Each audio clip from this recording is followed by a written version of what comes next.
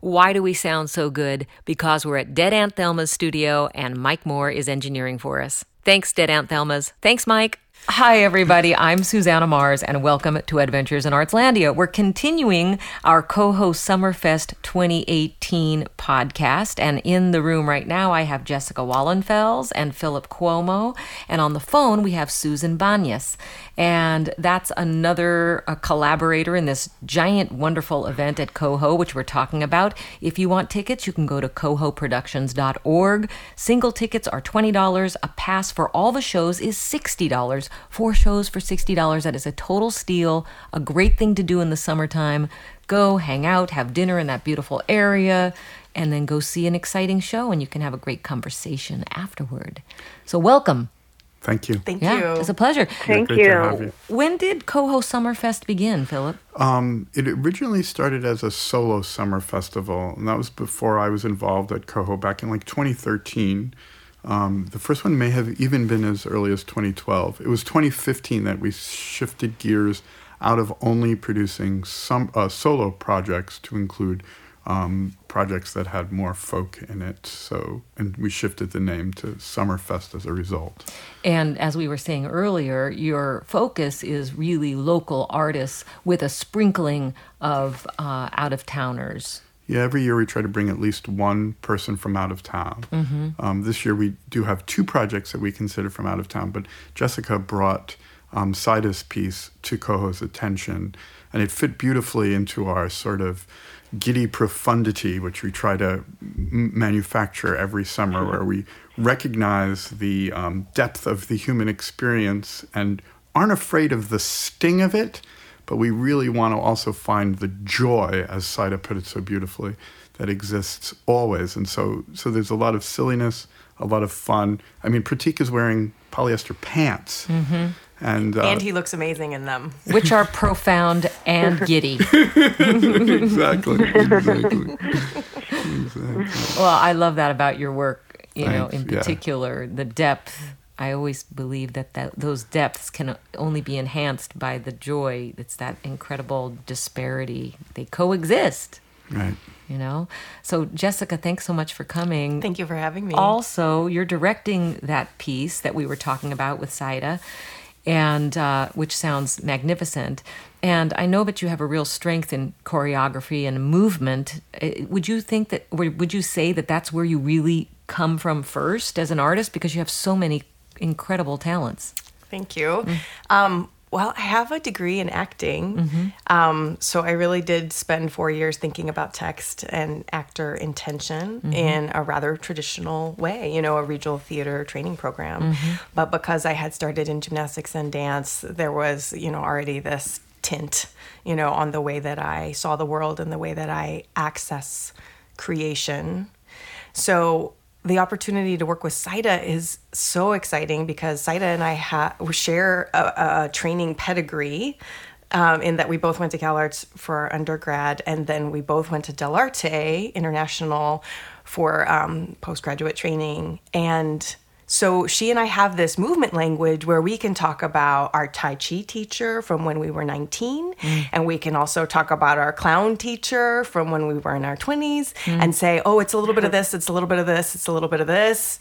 And there's an incredible shorthand that is largely physical because of the physical sort of biases of both of those programs. So I think we both bring that movement focus, but it is to serve story. It is serving story in a way that is different, than you might expect if you're going to a play. Right. And Susan, tell us a little bit about your background. I think the solo story work you're doing is also very interesting in how you're developing pieces, and the piece that you're working on with Andrea Parson, which is called Finding Soul, A Constellation of Stories, which will be running July 5th through 8th at the festival. How did you two come into contact and begin this journey? Well, Andrea, and first of all, thank you all for being here. I just want to say, Philip, thank you for putting this festival on. Yes. It's fantastic to be able to see. This is the spirit of collaboration, to see all these great artists. Jessica, I can't wait to see what you're doing. And, and then to be able to take that and dig deeper into our own physical natures, as storytellers. So I started out as a dancer, and I come from Ohio, so really I always feel like my roots are in Appalachian storytelling and the people I grew up around, and hearing their stories. And so I was always interested in my work and training and how to put physical images and natural sort of organic storytelling together, and steep it and anchor it in personal experience, in landscape, in real experience, and then bring that forth as physical poetry through images. So that's been my inquiry all my life. And Andrea saw the ballet that Nicola Fonte choreographed, Beautiful Decay, and she tells a lovely little story, so I'll let her tell her story. And she saw me perform in it and came to me because she was really had a deep desire to take her grandmother's stories that she was tape recording and figuring out how to make dance work, or how you create art with this. So she came to me, and that's how this project was born. And then she wanted the training and took to it like a duck to water. And then she wanted to bring in other dancers because it's a collective sort of organic process. It unfolds through the process of doing it, and people are back and forth. So we're witness. So it's a collaborative process. So she recognized that and wanted that herself, and so that's how we birthed this evening of beautiful stories, 4 stories. These mostly a trio. And Andrea is the choreographer.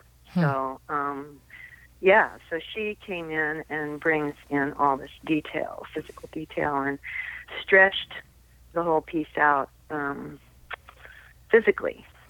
It's so exciting to think about the body. And when I was talking to Pratik a minute ago, we're thinking about what is it about, the internet and all these virtual experiences. And all of a sudden when you're talking, it reminded me of it's that body experience, that observing another. And it reminds me also of the creative process, how you're describing as you're creating, as you're going through experiential approach, which is something you can't do virtually. Maybe you could watch each other you can't FaceTime, can you? No, you can't. I don't think you can. How come? You have to actually be feet on the ground. Because it's physical. Well, what if I do my daughter? That didn't sound right. I call her up on the thing, and then we watch each other. Do we lose that? We lose the kinesthetic response that's visceral between the performers, and then most importantly, in my estimation, is the visceral response between the audience, so that everything becomes spontaneous and immediate right in that very room, and so that the audience is called to listen, to respond, to engage. We're calling that radical listening at Coho.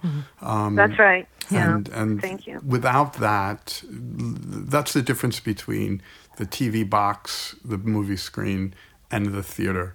And people want to be part of a community. They want to come to the theater to share it together. I heard a piece by Oscar Eustis on TED Talk recently, and he said, if you go to a movie theater and you're the only person in the theater, you think it's great.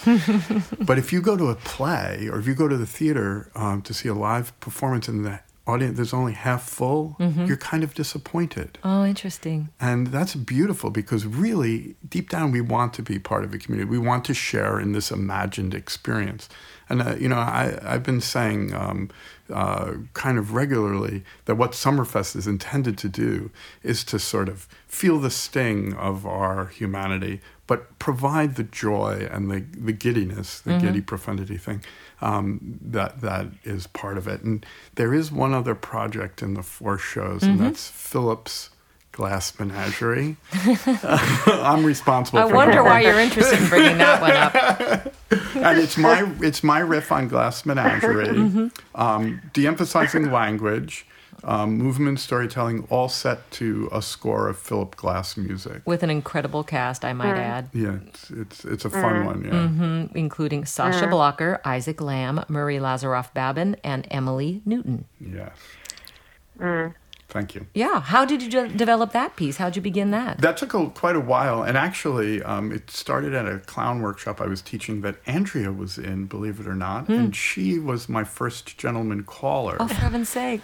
Right. We were just goofing because it was kind of funny to see Andrea, who's this beautiful, small woman, play opposite this rather large fellow who's playing Amanda in the clown class. And then the idea of like looking at plays from mid-20th century America and sort of twisting them and turning them on their head was of great interest to me. Also, there's something so poetic about Tennessee Williams's writing. And there's something so extreme about it visually and imagery-wise. And so it was something that I could kind of sink into via source material, as a decent source material. And then I thought it could be really funny. So I'm curious. I love the creative process. It's just where I'm happiest. I like the rehearsal hall, and I really enjoy learning about how people work together. And I wonder how, if you could impart a piece of the creative process to the general public about how to behave in the world, what would it be? I've always thought that the creative process is a pathway to peace. What do we take from the creative process that we need to apply to the larger world? And how can we share it in a way that would, because I think of this idea that conflict can be in a container, but it's also in a container with being receptive to each other, listening. What are the things that you think would be well or would serve corporate world well?